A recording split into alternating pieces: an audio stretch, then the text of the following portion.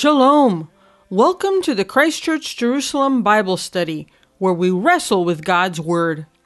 For more information on the church, to listen to sermons, to contact us, or to make a gift, visit christchurchjerusalem.org.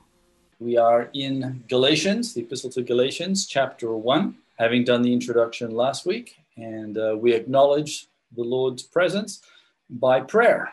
We know that he is here, and we invite him again. So, Brother Neville, would you pray us in as we start? Yeah, okay, let's pray.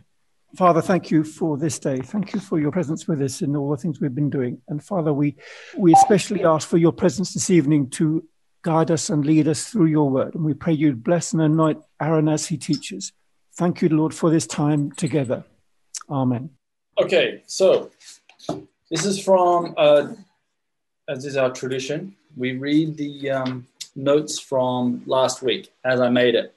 So you can follow along in the chat box, although if you're listening on the podcast, you can see the notes would also be available online. So the Epistle to the Galatians opens with Paul's name, and Paul's authorship of the letter is the least controversial issue in the epistle. Even Marcion, the 2nd century heretic, agreed that the letter to the Galatians had been penned by Paul. Basically, if there's any document on the Bible that's written by Paul, it's this one. The Galatians appear to have been a people group migrating westwards from the Danube. They continued to settle west into Gaul, which is present-day France, and into Britain, where they took on the name of Celts. 3 tribes arrived into Asia Minor, that's now Turkey, sometime around 227 BC, functioning as mercenaries for the Bithynian king Nicomedes. Pompey, the Roman general, awarded the Galatians the status of client kingdom in 64 BC, prior to his arrival in Jerusalem, and an area in Asia Minor became known as Galatia. So it gives you the background as to how they got there. The Epistle to the Galatians contains the most amount of autobiographical material of all of Paul's epistles combined. Paul is just not in the habit of talking about himself all that much. Oh, that some preachers would be so humble. Other apostles and evangelists do not write epistles. So why does Paul? Jesus was not in the habit of constructing written documents. So where did Paul get the idea from? His teacher, Gamaliel, the first person named as a rabbi in the Pirkei Avot. He wrote 3 epistles as the head of the Sanhedrin. Paul has learned something from his former master, something the other disciples have not had the opportunity to learn. There has been some debate in scholarship as to whether 1 Thessalonians or Galatians was Paul's first preserved written work. Dating the epistle, like trying to date all ancient texts, is problematic.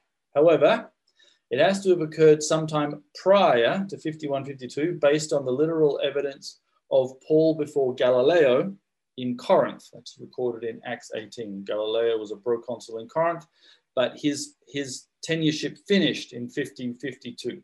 Much discussion in academia revolves around the dating of the crucifixion and Paul's Damascus Road experience. You can go online and see a plethora of articles and discussions about it. The crucifixion is argued to have occurred between 29 and 33, based on seismic records, that is, based on major earthquakes that were known to have occurred as the Gospels record an earthquake, and also based on the proposed birth date of Jesus, which oscillates between 8 and 4 BC, with some suggestions being 2 BC. These dates relate to King Herod's death and his desire to exterminate male children under the age of 2 years. Now, my personal opinion on the matter, this is personal, follows the Orthodox, Greek Orthodox, Russian Orthodox tradition, that Jesus was born around 8 BC and he died aged 37, following the Jewish tradition that Isaac was 37 at the Akedah incident, placing the crucifixion at the early earthquake date of 29 AD. This would place the timing of Paul's calling at Damascus occurring around 30-31, Paul first visits Jerusalem. That occurs in Galatians 1:18, having spent 3 years in Arabia and Damascus. His second visit to Jerusalem is in Galatians 2, after 14 years for a consultation accompanied by Barnabas and Titus, which is described in Acts 11:30. And it is in response to a revelation. That's what Galatians 2:2 says, which could be linked to the prophecy of Agabus in Acts 11:28, where Agabus, a prophet, prophesied that there would be a famine. This could be the revelation that's being described as in Galatians 2:2. With the Jerusalem Council of Acts 15 occurring in 48-49, it is hotly contested as to whether Paul writes Galatians prior to or subsequent to the council.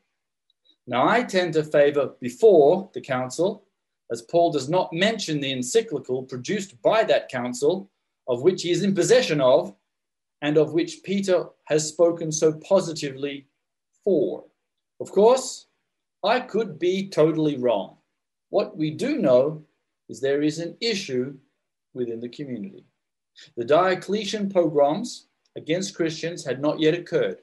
Pressure is not coming from outside the community. Rather, this is an internal problem that needs to be addressed. This is something within the household of faith. A social issue of the day that needs to be noted in the context of Galatians is the issue of boundaries. Who is in and who's out of a given community? How would you recognize a Jewish person in the diaspora in late antiquity? Was it dress, hairstyle, observance of the Sabbath, or food purchases in the market that would identify a member of the Jewish group? What was the status and boundaries of God-fearers within the Jewish and Gentile worlds? What self-identity, external identity, and social standing did they have, this is the God-fearers, within the Jewish community? These issues will come to bear as concerns for the new emerging Jesus movement. What should you wear? How should you behave? Whom should you associate with? And with whom can you have table fellowship? Prior to the discovery and publication of the Dead Sea Scrolls, the epistles did not have parallel historical documents to compare form, subject, and voice. Included in the treasure trove of the Qumran scrolls are 6 fragments, which are collectively titled 4QMMT.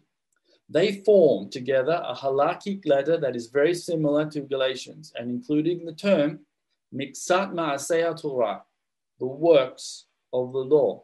This term then has been confirmed not to have been an invention of Paul, which prior to the discovery of the Dead Sea Scrolls, that people thought it was. It has been formally, as it had been formally postulated, but it is now rather a known term that is used by Paul to enforce a theological and halakhic point. And when we get to that point, we should see what Paul is doing with it, and we can read the Qumran scroll and see what they're doing with it, and see how Paul differs with their approach. What is halakha? For those that might not know, halakha has been the term to describe how you walk out and practice and put your faith into practice. With this background now behind us, we open the epistle to receive the teachings of the Lord through his servant Paul. Let's read the first 10 verses. I'm actually reading from, right now, an NIV. That's because my ESV is not here. It's sitting in another room. Paul, an apostle, sent not from man, nor by a man, but by Jesus Christ and God the Father, who raised him from the dead, and all the brothers and sisters with me. I'm reading one of the more modern NIVs.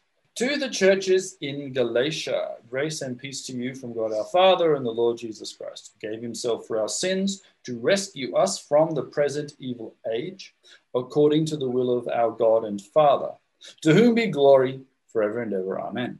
I am astonished that you are so quickly deserting from the one who called you to live in the grace of Christ and are turning to a different gospel, which is really no gospel at all.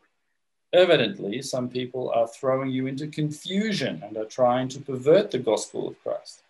But even if we, or an angel from heaven, should preach a gospel other than the one we preach to you, let them be under God's curse. But we have already said, and so now I say again, if anyone is preaching to you a gospel other than what you have accepted, let them be under God's curse. Now, am I now trying to win the approval of human beings or of God? Am I trying to please people? If I were still trying to please people, I would not be a servant of the Messiah of Christ. So based on just a literal overview, what do you notice? What do you see? The stage is set here by Paul and of a dramatic conflict. And in fact, if we read the literal words, it is between the true gospel and a false one that, in fact, is not in the household of faith. This is a life or death issue, either in or out.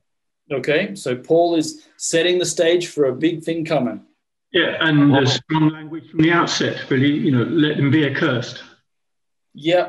Now, REA, what's the actual Greek word there mean? Anathema. It is anathema. It says, let him be a curse, literally. It's anathema.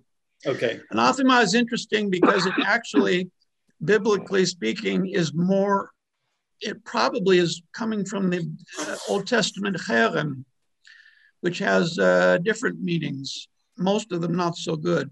The main association in the Old Testament is the cherem of Achan, who took the cursed thing when they had the spoils from Ai and Bethel. It's a bad thing. Now, did that cherem apply just to Achan, or did it apply to his family? Well, it was all of Achan's family, as I recall, was burned with him. Okay. That's not the only usage of the term, but it's the most outstanding one that we associate with this word. It's such a dramatic story. Okay. It can be, in fact, also, I think once or twice it's used as a thing that's devoted to the Lord, like a sacrifice, an animal that cannot be redeemed because it is a cherem l'Adonai. Oh, really? So it's actually set aside for the Lord, and that's the word used that it's called? There are I think there's one usage of such in either Exodus or I think it's Leviticus. Okay. But the overwhelming associated with the word is negative. Yep. It's the cursed thing that Achan laid his hands on. So what's the difference between that curse and the anathema in Revelation?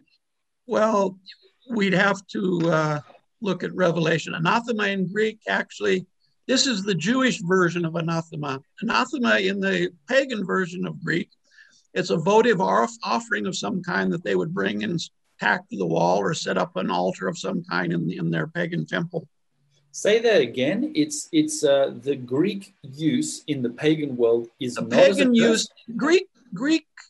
We have to bear in mind when we read our New Testament, we're probably reading Septuagint usages. We need to prefer them at least. But there's a whole separate pagan culture that these words came out of before the Septuagint was made. Does everybody understand what Aryeh just said? Not okay, really. There's a few people who are going, okay, well, so Aryeh, you're going to have to unpack to a lot of non-Greek scholars what you just said. Okay, let me go over that slowly with two-syllable words, I hope. Yeah, please. There are two usages of the word anathema. Now, the word in anathema is just for those who are listening on podcast land. Yes. The word anathema is the word that we're translating in our English, let him be accursed. Yes, curse. Which we've used twice. That is the Old Testament sense of this word in Jewish literature. It is the word anathema that the translators of the Septuagint chose to translate the Hebrew word cherem.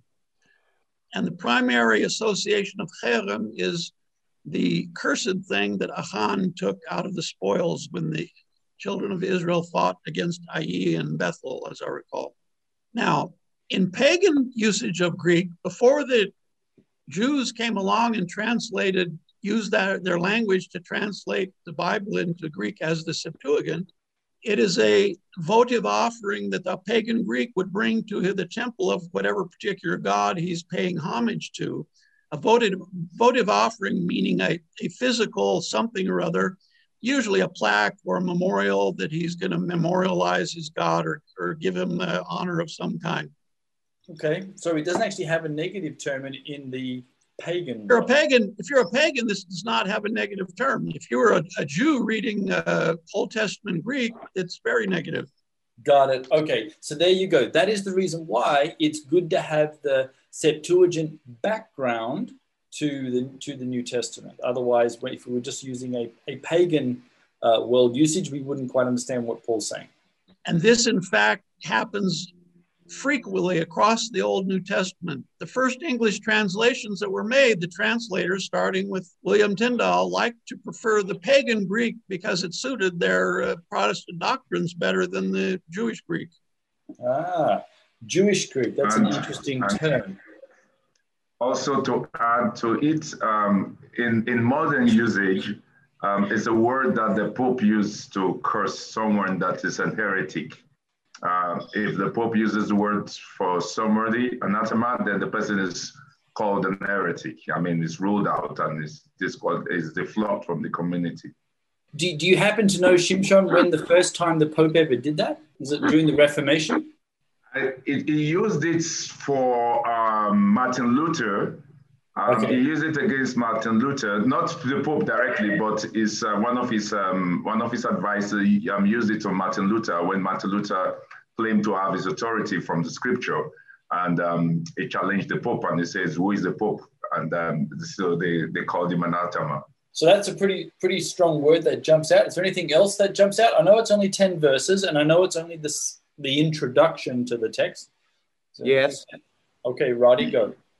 So this word gospel, maybe it means good news. We'll have to look at the Greek translation. I don't know. So what is the good news? And what's the difference between Paul's gospel and Yeshua's gospel? Paul's good news and Yeshua's good news. Or is there even a difference? Very interesting. Yeah. Okay. Obviously, I don't know the answer, because if I did, I'd be probably writing lots of books right now. So anyone can jump in there? Well, what does Yeshua preach? He preaches the gospel, the good news of the kingdom of heaven. Yeshua preached the kingdom of God is at hand, and that's the same thing John the Baptist preached. I've never thought about it that way anyway. No, neither have I, Shimshon. This is like Roddy's throwing me a curveball. And so is there a difference, though? This is what I'm asking. I've been asking this question for 7 years. But there can't really be a difference, because if we look at there's a doctrine these days that says, I've heard some people say you don't have to listen to the first 4 books of the New Testament, which is Christ's teaching, because that's past. And there's other doctrines now that are saying we don't have to listen to Paul because he's a heretic. But they actually don't disagree, because the kingdom of God is Christ. Amen. Ultimately. And so if we understand what the kingdom of God is, then they're unified.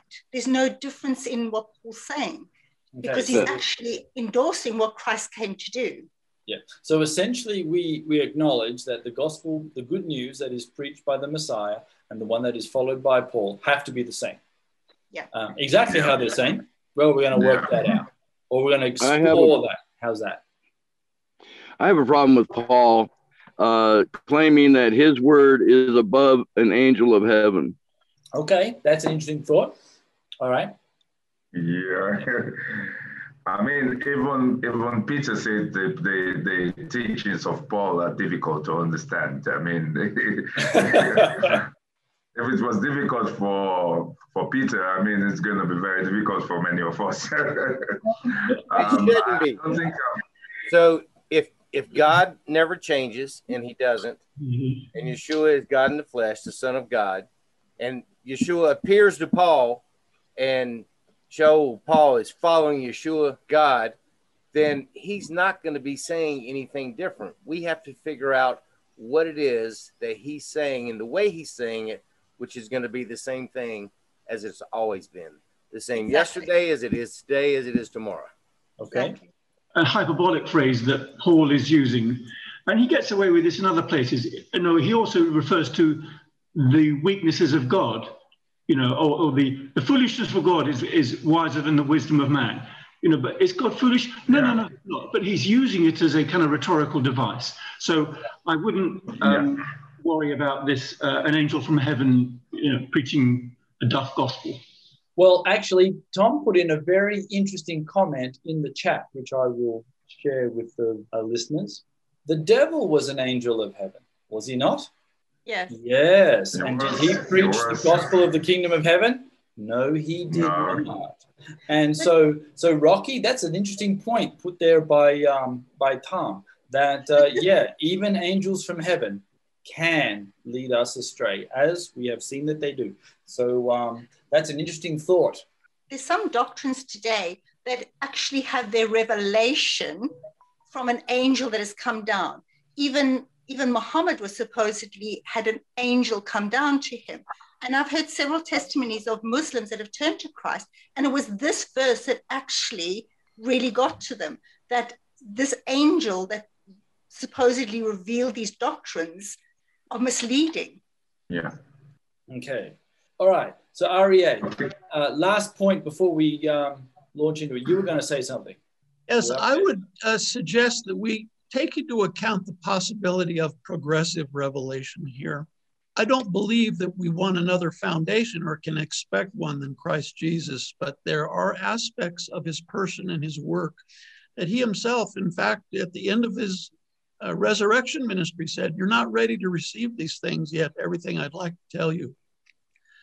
So Paul appears to have had a progressed revelation beyond what even the apostles had, in and through, up into including the resurrection Bible studies that they had with Jesus himself.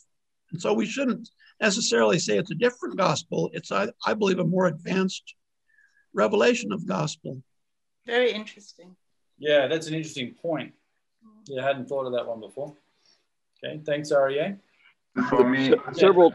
Yep. I see Paul being very shocked at how quick the people turned away from the grace or the gospel that was given to them initially, from the good news, how the people turned away from it.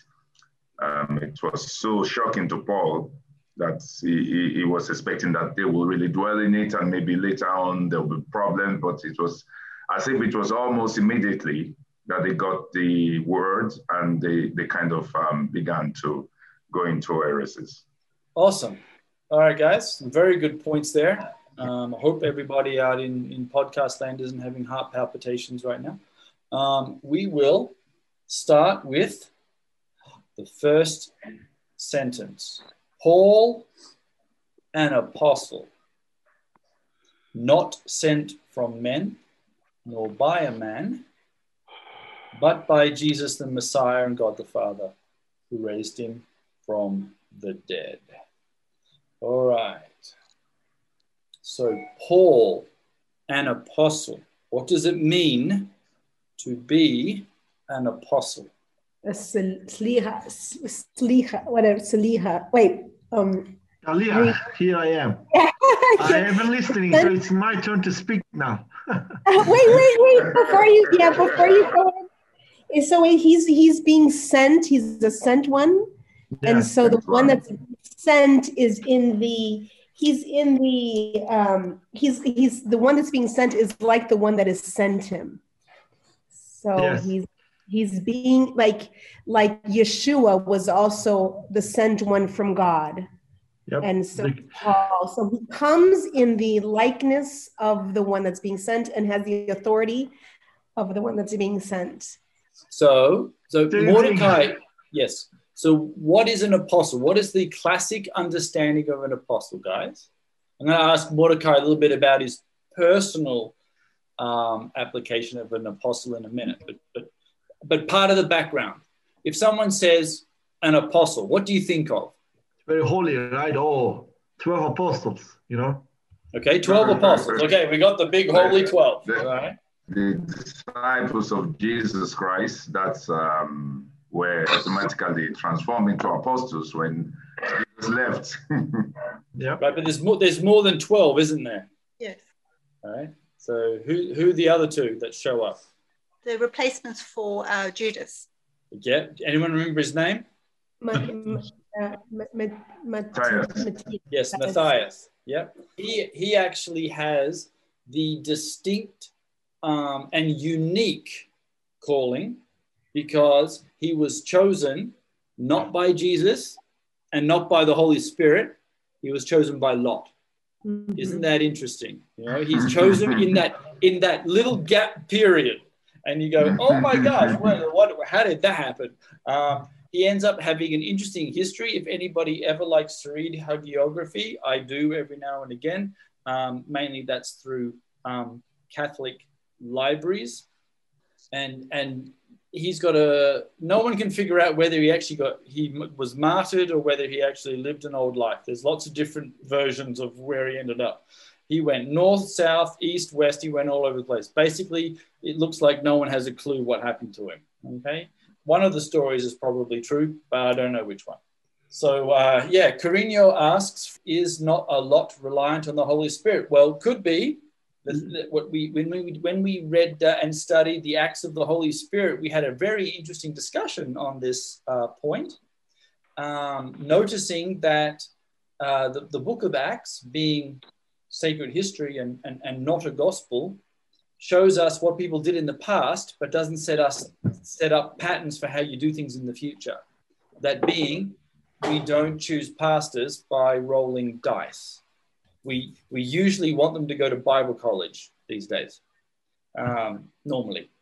Not always, but it tends to happen. So it could be that the lot is used by the Holy Spirit, and in the Book of Acts study, which is online, probably somewhere in the Christchurch website database, we had a discussion on the context of casting lots, because in the Jewish practice, you had the Urim and Thummim.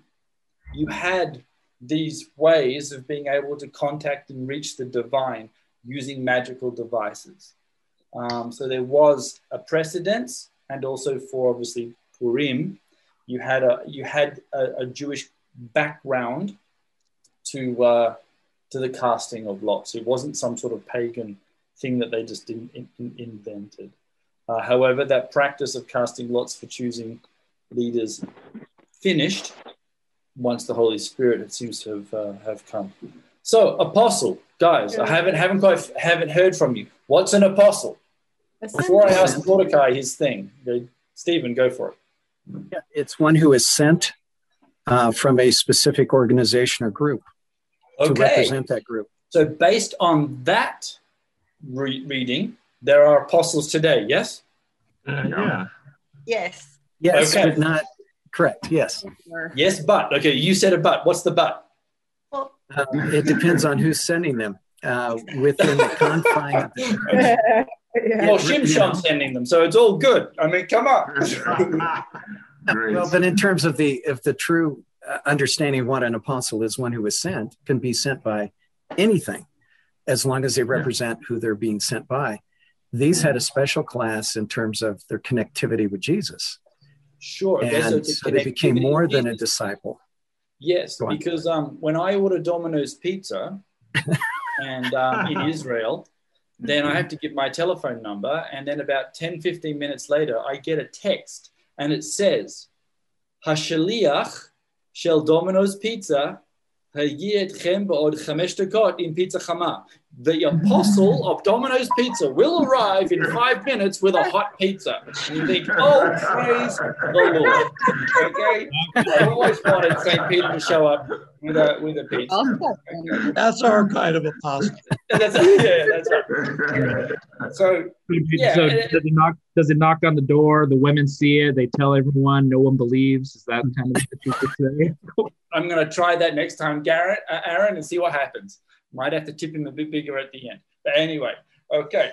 When they choose the apostle, don't they turn around and say in Acts that they have to be been with Christ from the beginning and basically stayed with him through his ministry? And that was the criteria for selecting an apostle. But we also do know that today we have the ministry where you can have apostles and teachers, etc.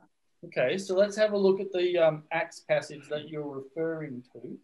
Yeah, I was going to add to that. So yeah, it's the agent. It comes in the same authority as a commissioner. So when he was at the house, and Hananias said to him, "Go, for he is a chosen through the Lord." Right? Go, for he is a chosen instrument of mine to carry my name. So he's coming in the name. He's representing. He's being commissioned in the name. Before the Gentiles and kings and the children of Israel. So that's in Acts 9, verse 15. Okay. Yeshua never told us that he was going to make a special visit to anyone. He actually told us that he was going to send the counselor, the Holy Spirit of the Father, down to counsel us and teach us. So I don't know that it was Jesus. Maybe Paul thought he saw Jesus, and maybe it was the Prince of Darkness leading the Christians away from the Jewish faith. All right. Well, that's an interesting point you raised, Rocky.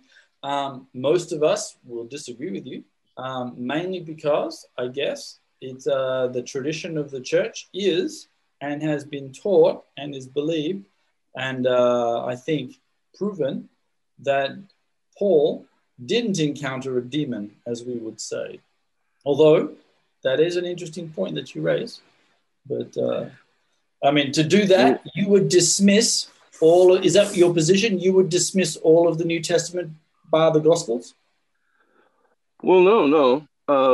Because that's the conclusion you would come. If Paul has met a demon, that means that the revelation that he has received, would there be not from heaven? So you would be very reticent to include his texts in the Bible. So your Bible would be very small, I would assume. Yeah, it would get a lot smaller. It would definitely get a lot smaller. So anyway, let's have a look at what... Can I just add one thing to that comment, is that Paul actually went to the disciples as well, which we'll read later, and they confirmed he wasn't preaching amiss. Correct. But he did go away from the law. No, Rocky, that's not correct. Actually, wait, the mainstream, when you look at Galatians in that eyes, it seems as though he's leading people away. He's the antinomos, but he's actually not. Yeah, he's not. So people think that Paul actually draws people away. That's why, but it's actually the opposite. So it'll be very interesting. If not one thing is supposed to change, add or subtract from Torah, then how do you subtract circumcision? Well, he doesn't subtract circumcision. I don't think Paul subtracted the circumcision. I think most of the inconsistency in Paul is due to interpretation. Mm-hmm. A lot of people have interpreted many things Paul said out of context. Paul was somebody that had to even do the Nazarite vow. He had to do a lot of very Jewish things just to send the message, not because he needed to do it, but just for him to send the message to the other people that this is not what I'm trying to send. I'm not trying to take people away from the way or the traditions of the Father. In fact, one of the things that he was accused of by the authorities then was that he was leading people away from the ways of the fathers, and he had to go to the temple to prove otherwise. So that's a very, very strong message that Paul sent in that way. I think it's been misinterpreted that it's resulting a lot of inconsistency. Like I always quote that Paul's teaching, yes, many of them are difficult to understand, as Peter said, in I think it's 1 Peter 3:16. Peter said that, quoting Paul, that yes, this man's teaching is difficult. And we need to have the background to really understand this teaching. And also, Rocky, circumcision is always, even in the Hebrew Bible, it says circumcision is always of the heart. It's always a matter of the heart. And not one jot or tittle will change. Absolutely. Yep. None of them agree with you, Rocky. Yeah. I mean, here Tom Fields just wrote something which I agree with, It's not written around, just not required for Gentiles. Jews still are obligated to do that. So, but the Gentiles Why should they? I mean, in America, everybody does it, but in not a Jewish way, but at the hospital. So yeah, it's not a big deal. Okay. One of the things that Paul will have experienced, and also Peter, especially when they saw the Ruach HaKodesh coming upon the Gentiles. I mean, for them, they will have just maybe seen these guys eat their pork, eat their non-kosher meal, and in the next meeting, and they see the Ruach HaKodesh coming on them. And the Ruach HaKodesh did not discriminate on those things, and it still came on them. And at that point in time, they will be so surprised. I mean, Paul was very surprised.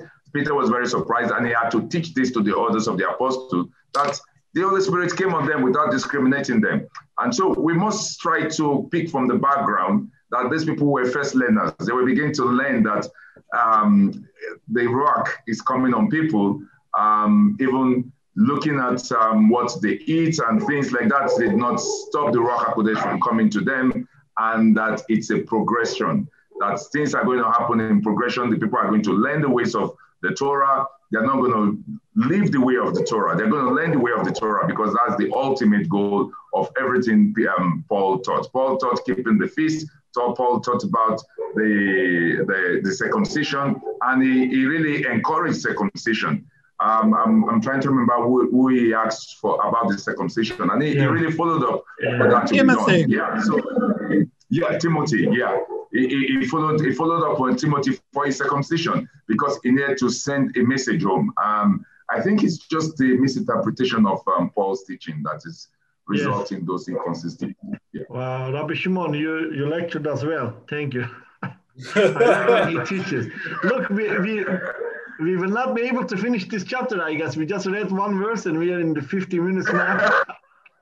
Yeah, I knew that opening up Galatians was going to do this kind of stuff. I just knew it. Let's take a short book. We'll get through it quickly. Man, no way. No. The themes, and this is good, by the way, because Tom Fields is leaving, but he just sent me a message saying, please send me the link. I really love this discussion and want to follow it through. These are important topics. These are important topics for the people of God back in Galatians. That's why it's in our Bible. It's important for us today. It speaks to us today, and we need to wrestle with these things. And we should not run away, as those of you who know me. You do not run away from tension or a problem. You, by the grace of God, stand, and with the Holy Spirit, we talk and we discuss, and we learn. Okay. Well, Aaron brought up church tradition, and that has led us astray from the beginning. I wouldn't say that. Actually, it led some people astray, but it's also kept some things grounded. I wouldn't throw out church tradition like throwing the baby out with the bathwater. I used to go to church religiously every Christmas and Easter, and that was it. And now, come to find out, those are both pagan traditions. They are not. They're not. Yep. Just like Paul made himself into whoever he was trying to teach, he tried to be like them so he could communicate with them. And then the Roman Catholic Church does the same thing. They just try to be the pagans in order to bring them in. Well, that's also, sometimes that happens, but that again is also throwing the baby out with the bathwater. A lot of what we get taught. Aaron, can I say something? Yeah, go right ahead, Roddy. So, as a Jewish believer living in Israel and Jerusalem, I think we're missing the whole point of this conversation so far, Rocky, is that Paul's not going to say something or teach something that goes against God or Yeshua. It's how we are taking it and misinterpreting it. We need to start thinking about what is he telling us that is in perfect line with God and Yeshua. And it's not that difficult to do. We just have to think about it and discuss it with that concept in mind, as opposed to being antagonistic towards Paul because we've been told that he's changed things. He's not. We just have to think about how to understand him. That's what exactly. I think. Yeah. Well, I think in order to deceive someone, you need enough truth in there to make it believable. Yeah, no, I don't think I would say Paul's deceived. Definitely not. I think I agree with Roddy. Our understanding of perhaps what Paul is saying might be misconstrued through history, but we have the opportunity to relook at him again in the light of the Holy Spirit, the Jewish roots background. We have Jewish believers here who read Paul and love him very much. And so I wouldn't dismiss him as quickly as that. And I certainly... I am keeping an open mind, although I am suspicious. Okay, granted. All right. So we are still sitting on that first book, that first section where Paul says, Paul, an apostle. Yet we read or someone mentioned in Acts 1:22, that might have been you, Yvonne, that in Acts 1, starting at actually Acts 1:21-22, we get the first appointment of a secondary apostle, person, Matthias, who's appointed to replace what we call an apostle. Therefore, it is necessary to choose one of the men who have been with the whole time of the Lord Jesus, who was living amongst us, beginning from John's baptism at the time when Jesus was taken up from us. One of these must become a witness with us of his resurrection. And so the initial background or the initial reference, the CV that you need to have to be an apostle was, of course, you had to be present there and see the risen Messiah. Well, does that mean that once Jesus rose from the dead, we don't have apostles? No. Aha, okay. So Paul promises that Jesus will continue to give us apostles until we all come to the unity of the faith. And we're not there yet. Yes. Yeah. So which verse is that one in REA? It's in Ephesians, I believe, chapter 4. All righty. Ephesians 4. Anyone know the exact reference to it? Yes, sure, I know. Okay, go for it. 4:11, right? Yeah. Yes. So Christ himself gave the apostles, the prophets, the evangelists, the pastors, and teachers. Until the end of the world. Until we come to the unity of the faith and the knowledge of the Son of God. We need help. Amen. So in terms of like an apostle as it is today, our friend Moti Viverman, who is a trained Chabad rabbi, they often, if correct me if I'm wrong, Moti, you guys get sent to Brooklyn, is that right? The headquarters. And then from there, you were commissioned out. You become the shlichim. Is that right? Yeah. After you graduate to a place where you want to go, for example, you might want to go to Tampa, Florida, and they might send you to India. Uh-oh. So that's the hard part of being a shliach, actually. Yep. Yep. So you would be called a shliach. Chabad is not the only organization who has this shlichim. There are many other small, big Hasidic organizations who send shlichim, messengers to other communities, messengers, agents, teachers, permanently or temporarily. And also Dominos has the same thing, of course. Yeah. I mean, as Yvonne said, shaliach, it comes from the word shaluach, means like one who is sent. Who is sent by what? And sent by Aaron, sent by Shimshon. It's basically, it has two meanings, like. Three. It might be like a religious agent or something else. You can see numbers in divorce and all other stuff, there are shaliachs and also dominos, and it's very common word that is used. Yeah. The three meanings are very important. Intermediary, the anointed, and the sent one. Yeah. And Yeshua is the intermediary. He is the sent one, and he is the anointed one. And this is why he sends the blind man there to send the message to the highest rabbis at that point in time. So those three meanings are really, really important, as Moti is saying. Yeah. We can't lose track of all three of them. And Jesus is called the apostle and high priest of Jesus is called an apostle. Yeah. Oh, but it's also very interesting. Which text is that one? In Hebrews. Okay, Hebrews 3. I'll read the verse to you just for the sake of the others. Therefore, holy brothers, you who share in a heavenly calling, consider Jesus, the apostle and high priest of our confession. Ah, yes. I had never thought of that as well. So there you go. Not only is the Messiah an apostle, but we've got Mordecai, an apostle over there as well. Because he's a Chabad apostle, but he's also an apostle. Not anymore. I'm trying to be apostle of him, not a Chabad, okay? Yeah, no, I understand. And now he's trying to be an apostle of the risen Lord, planted in Germany, sent there, sharing his faith. So excellent. But I mean, and there are also, you know... Sorry, carry on. I mean, there are many churches who have this, you know, position of apostles. You know, the New Apostle Church, the Mormons.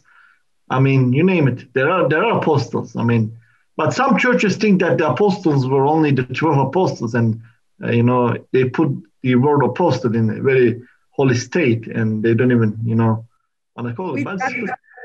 We've got some of those here in Brazil. You have apostles in Brazil? Yeah, and that's the one that the latter of what Morty was saying. Yeah. Well, yes, the Didache. You all remember having studied the Didache with me a few times? Yeah. Yes, because in chapter 11, it says,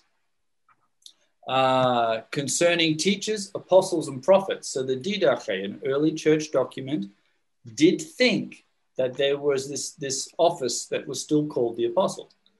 And it says, but concerning apostles and prophets, act according to the decree of the gospel, the good news.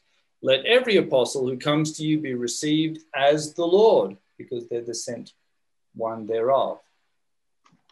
But he shall not remain more than 1 day or 2 days, if there's a need. If he remains 3 days, he is a false prophet. So it links apostle and prophets together. So the early community didn't quite know, I guess, how you would describe the word apostle, and they linked the role of prophet and apostle together. If the apostle goes away, let him take nothing but bread. If he asks for money, he's a false prophet. And so it seems that these people were a part of the community, and they had an office as such, which, as Mordecai said, you see in Ephesians 4. So they exist. However, why do we sometimes think that there's a difference between apostle and the apostles? Well, the New Testament has examples of people like Barnabas who are called an apostle but weren't in the first 12. Right. And in terms of our Bible, we want books in the Bible to have been written by an apostle. If all apostles were the same office, what would that mean for modern day apostles? That they're just as authoritative. Does everyone understand what Aaron just said? No. Okay, so try unpack that. Say it in a different way. It would mean that just as the apostles had authority over the whole body of the church in their fashion, then all the apostles today, if they have that same qualification, would have that same authority. I would have to strongly object to the statement that the apostles had authority over the body of believers. It's unscriptural and it's contrary to the teaching of Jesus. I agree. Okay. So what do you mean by that, REA? So unpack that one. But then go back to what Aaron is saying, because I haven't finished with him yet.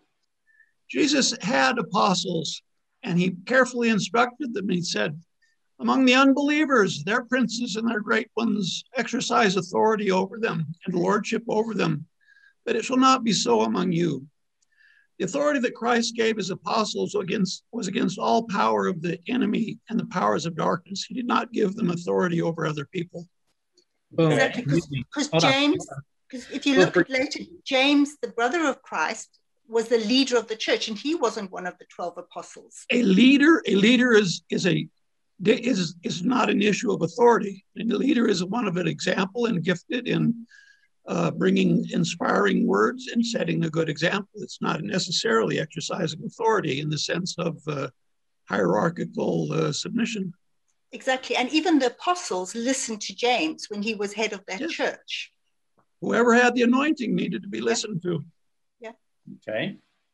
So going now back to Aaron's point, where it is viewed that apostles have some sort of authority in the past.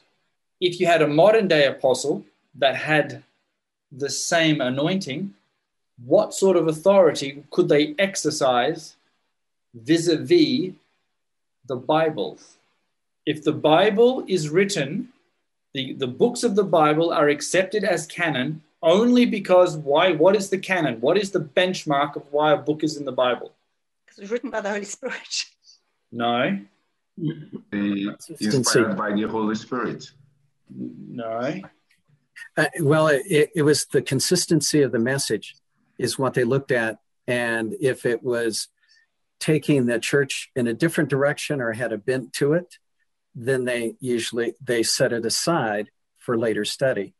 Okay. But in terms of I know that's at least what they do today. They look at the consistency of the oldest text and say, yes, it fits in. Whereas Luther wanted to throw that's unbelievably subjective. Yes, Quirino and Aaron, because it's subjective. Meaning that's the reason why we've got lots of different Bibles. So Quirino and Aaron are I think the most freshest from Bible College. Quirino says eyewitness accounts. Okay, you could have a book of the Bible if it was an eyewitness account. And who were the eyewitnesses? Largely apostles. And so they were very keen to always ascribe an author to being an eyewitness.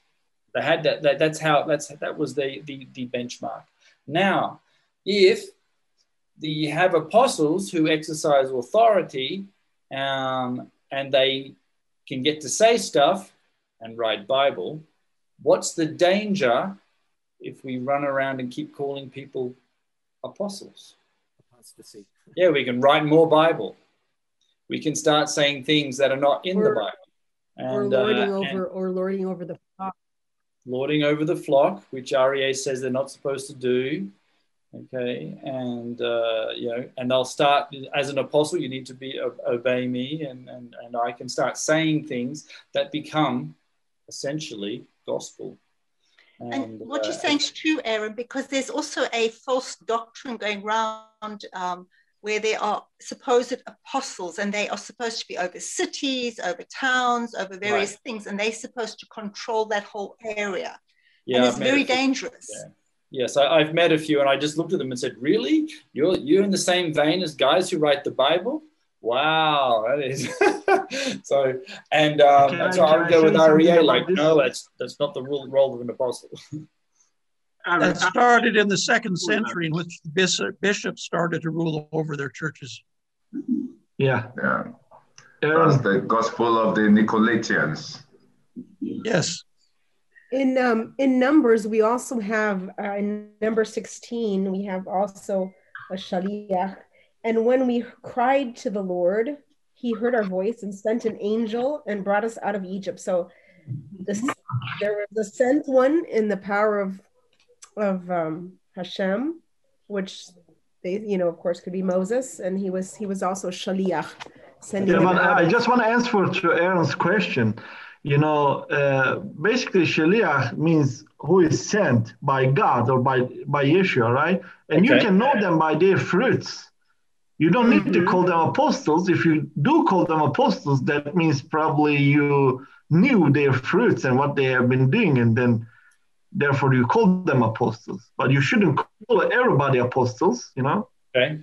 And if they don't have any fruits, then, if I claim to be sent by God, then people will know me from my fruits. But if you are not sent by somebody, God or Yeshua, then you are not an apostle, not a shaliach. You shouldn't claim to be one. Agreed. May I offer a larger, more general thought as well that I believe should encourage all of us. God, being a spirit, is invisible, intangible, and does not connect materially to this world. He depends on representatives only. he chooses and he equips and he sends representatives, everyone. This lies behind Jesus' instruction for prayer, which I don't believe we've apprehended and practiced enough. He said, pray to the Lord of the harvest that he will send workers into the harvest. Mm-hmm. We pray for him to save people, save nations, whatever. He turns around and says, who do we have on the ground there that can do this work for us? Yeah. Okay, that's a good point. So, guys, there's our shaliach over there in Berlin. May you physically represent the Messiah to that community over there. Okay, so what a fascinating discussion that we've had this last nearly hour based on one word, the apostle. And did they finish with the 12 or 13 or 14 or however many there were? What was their role? What do we call a modern day apostle? Is he something that just simply brings you pizza, or is he something a little bit more than that? And I think Aryeh hit on a really good point that God works through human agents, which is what we saw through the last words of Moses. He was constantly working and talking and acting through the people of Israel, human agents. God delights to not only dwell with his people, but to be revealed to others through his people. And there is this role and office and function of the shaliach, of the sent one. And that is still with us to this day until all things have become accomplished. Aaron, there is, however... I'm sorry, I was just going to add, as what Aryeh said in Matthew chapter 28, it's interesting because in general, the church in general, it says, okay, what's the Great Commission? Go, therefore, and make disciples of all nations, baptizing them in the Father and the Son and the Holy Spirit. But we usually forget the other part, teaching them to observe all Correct. That I have commanded. So a shaliach is sent one, right, through Yeshua, and the role is to teach everything that he has commanded. So we forget that part. No, good point, Yvonne. And you can recognize a false apostle, as Mordecai said, by their fruit. They're teaching bad stuff. Not only that, they're doing bad stuff. And very good. Okay, so at the time that this is written, we have these apostles that were eyewitnesses of God. There were, as a book of Acts says, there was about 120 of the guys. But there was this little inner group which they wanted to elect a new one to. And Paul was not part of that group. People knew that this group existed.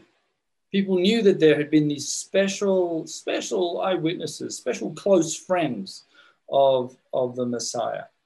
And that held them in some sort of esteem, some sort of honor. It did. Of course it did. And I don't think anyone here would say that it didn't.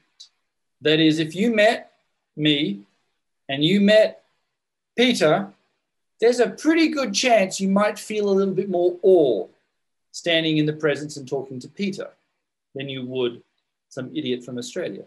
Why was that? Because it's Peter.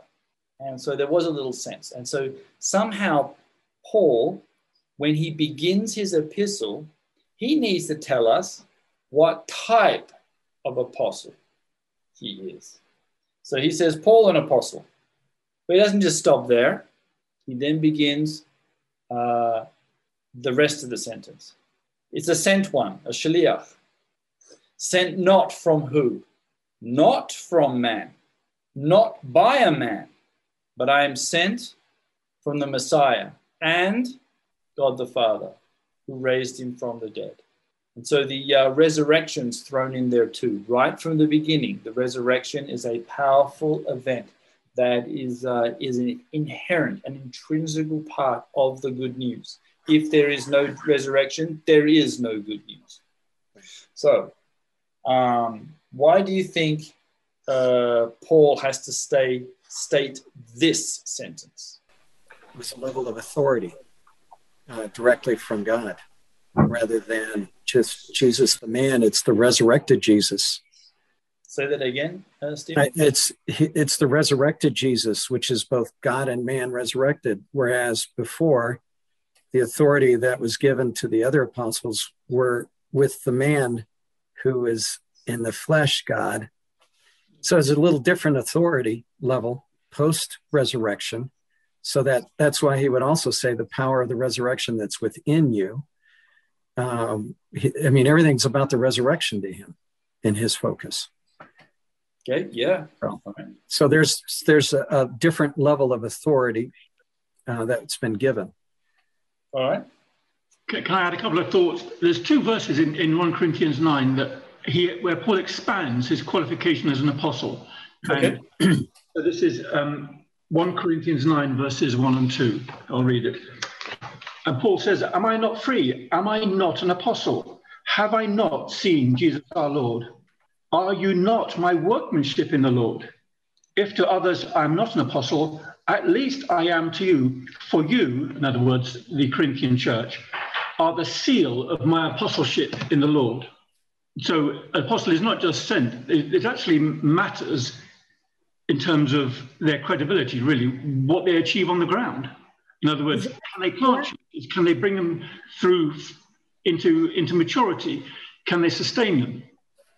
Yeah, and adding on to what you said, Neville, in Acts 26, when he tells of his conversion, he says, and I said, who are you, Lord? And the Lord said, I am Jesus whom you are persecuting, but rise and stand upon your feet, for I have appeared to you, and for this purpose to appoint you as a servant and witness to the things in which you have seen, and to those in which I will appear to you, delivering you from your people and from the Gentiles to whom I am sending you, to open their eyes so that they may turn from darkness to light and from the power of Satan to God, and that they may receive forgiveness of sins and a place among those who are sanctified by faith in me.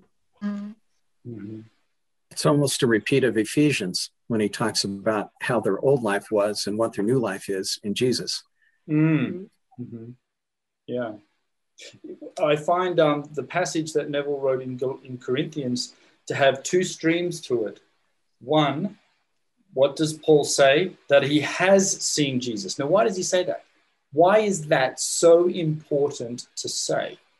I'd argue that an agency, I'm going to legalese here, for an agent, do you have the authority to act on behalf of the principal? And even if you don't have it, are you still trying to act as if you do? And then are the people bound by it? So it starts to get complicated, but is the authority there? Is the authority given to Paul? And so I think that's why he puts it there. Well, we have to rely on Paul, and that's about all we have to go on, is what Paul says. No, I don't think that's true. Yeah. No, we have a whole lot of fruit that we can see and attribute to Paul. Good fruit. Amen. Yeah. Yeah. Vision of Christians and Jews. Yeah. Yep. So Paul, at the time of Paul's writing, remember, in Acts, they elect somebody based on what curriculum? Based on that you had seen the Messiah. So there was, in the milieu of the first century, you could be a special apostle if you had seen the Messiah. Well, Paul doesn't have that, but he does. He says he does. Correct. He says he does, and he does based on what happened in the Damascus experience. And so his initial biography, right at the start, where he's trying to lay down his apostleship, he doesn't just say, I'm an apostle like the guy down the road. Okay, I'm one of those special ones. I am not sent by a man. I am not from men. I am from the Messiah himself. And that's where he gets his, and so you better listen. And so that's part of his apostleship. The other part of his apostleship is fruit. You can see in it. He had established communities. He had guarded them. He had kept them on the straight and narrow. And he had, whenever they had gotten into trouble, he was there writing, correcting, rebuking, adding, explaining a little bit more, and all of that stuff, especially when we get into a bit more later parts. All right. So Paul is an apostle, but there's two streams of apostleship going on. The ones who have seen the Messiah and the ones who are sent. And Paul says, I am not sent by a man. I do not come just from a human agency. I've not been sent from Jerusalem. James didn't send me. Barnabas didn't lay hands on me. I've got this very special anointing, and it comes from the Messiah himself and God the Father. And he adds in the resurrection. And it's interesting. Could it be that his reference oh, sorry, go ahead. I'm sorry. Okay, his reference to God the Father and to Jesus, as in Deuteronomy, right? He always is referencing, his authority and his by the evidence of 2 or 3 witnesses in Deuteronomy, right? 2 witnesses or of 3 witnesses shall be a charge established. So it's interesting that he uses that principle. Okay, God, Jesus the Messiah, the Mashiach, and then the Father. And remember, in the book of Deuteronomy, that's the first time that God has ever called the Father, is actually in Moses' song. Okay, but yeah. Okay, so Shimshon? Yes. Could it be that Paul's apostleship was being contested or being challenged, that this line had to be put in? And in my translation, it is in parentheses. Could it be that it was added by later people, or this was an initial statement by Paul? Okay, those are some good questions. I'm gonna repeat them, and then I'm gonna turn to Aryeh, who could read the Greek. Okay, so why does Paul have to put this in? Is there actually a complaint about him that says, "Oh, don't listen to Paul. He's not one of the original. He's a ring-in," and that's not a bad argument, is it? If you think about it, at the time period. Okay, so he needs to say this. And the other thing is this actually an insertion in a later text? Now, I haven't done a trace on the different manuscript transmissions. Those are available. They really are. You can check manuscripts and see where words appear in the Bible. Aryeh, you read the Greek. Does it look like an insertion? No, the first 2 verses of Galatians are completely undisputed, unanimous, all the early manuscripts. I don't think there's a problem or an issue with the Greek here. There is, however, it's a very good question as to why he puts this here. And I suggest we could bear in mind from an overview of this book, he is about to lay into and take on the entire established and revered and honored line of apostles from Jerusalem on. Everyone comes in and he's laying it into all of them. He needs to establish his credentials here, or he's trying to anyway. He's trying to, yeah. But yeah, right. And he starts off pretty bold, doesn't he? Yeah. I'm not from a man. It's from God. This is actually, in Hebrew, you would call this derech hashlilah. You would describe what you're not from first. Okay? What is derech hashlilah? It's a very Jewish form of talking. You describe things by what you're not. Like if someone says, tell me about God, you start saying things like, God is not a tree, God is not a rock. Elimination. Okay? Yes, exactly. And so he starts off right from the, I'm not from men. It's not by a man. I'm not sent from these other guys. I'm sent by the boss himself, okay? Avenu Hashemayim and Mashiach. Mm-hmm. He also says in 2 Corinthians 12, for I was not at all inferior to those super apostles, even though I am nothing. The signs of a true apostle were performed among you with utmost patience, with signs and wonders and mighty works. Okay. I don't know where to take that, Yvonne. It was great. Just, the whole idea of you're known by the fruit, right? By the fruit you're known. So that's adding on to that. It is, yes. And that is, I guess, I mean, from the perspective that we see, that's probably the biggest application of his apostleship. We can see the fruit that came out of it. Because obviously we were not present at the Damascus Road. We read it as sacred history in the book of Acts, and it's confirmed later by the apostles the other guys called apostles, and then it's confirmed again by the fruit that comes from the Spirit. Excellent. Well, dare I say I start verse 2 just a little bit for 5 minutes. So Paul's an apostle, hooray. But he's not by himself. He says, and all the brothers that are with me. Okay? And he doesn't name them. Okay? He just calls them the Adelphi. And in Jewish terms, who would be the Achim? Who would be these people, do you think? Had Barnabas left him by then? Timothy, Silas. Okay, yep. People, the crowd. Yeah, he's got the crowd behind him, and most of them, of course, are Jews, okay?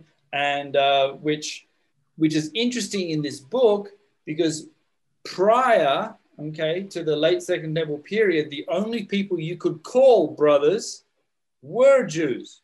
Now what Paul does is he starts applying the term to non-Jews. That's a big step. Now, you don't have to believe me, but there's a lady called Professor Claire Fahn who did her PhD thesis on just this word, Adelphi, and how it changes in the New Testament, looking at it from Jewish sources and into the New Testament, which is a Jewish book, and saying, look at how powerful this word is, that suddenly we begin to call Gentiles brothers. Today in Hebrew, we call everyone an achi, literally everyone, okay? You meet somebody and you say, hey, achi, can you please give me a piece of bread or tell me the time? Now, back in the day, you probably did not say that, okay? Certainly not in a written text. But here, Paul initially begins, hey, I'm with a bunch of the achim, okay? Most likely for him at the moment, these are actually a period of Jews. This is true. However, in the text, you're going to find he ends up calling a bunch of Gentiles the achim as well. And that is a powerful statement in the early first century among the believers, that God would dare accept Gentiles as Gentiles. Of course, that is, of course, spoken of by the prophets and by the Psalms, and should have been well known amongst the people of Israel. And of course, some people did, because Simeon says it, correct? When he meets the Messiah would be a light to Gentiles. Correct. All right, guys. Okay. All right. We managed to get through 2 verses. Fantastic. At this rate, it's going to take us the next 66 years to finish this book. All right. I'm so glad it's only 6 chapters. But you can see the power that sits inside just a few words, which we will unpack when we meet them. Okay. So, brothers and sisters, thanks for studying and wrestling the text, and see you next week. Thank you for listening. Our sermons and Bible studies are on all your favorite podcasting platforms: Spotify, Apple Podcast, Google Podcasts, and more. Sermons can also be found on YouTube. Follow us on Facebook for alerts on live streams. If you are blessed by these teachings, please prayerfully consider giving toward the work of Christ Church. Visit ChristchurchJerusalem.org. Blessings from the city of the great King.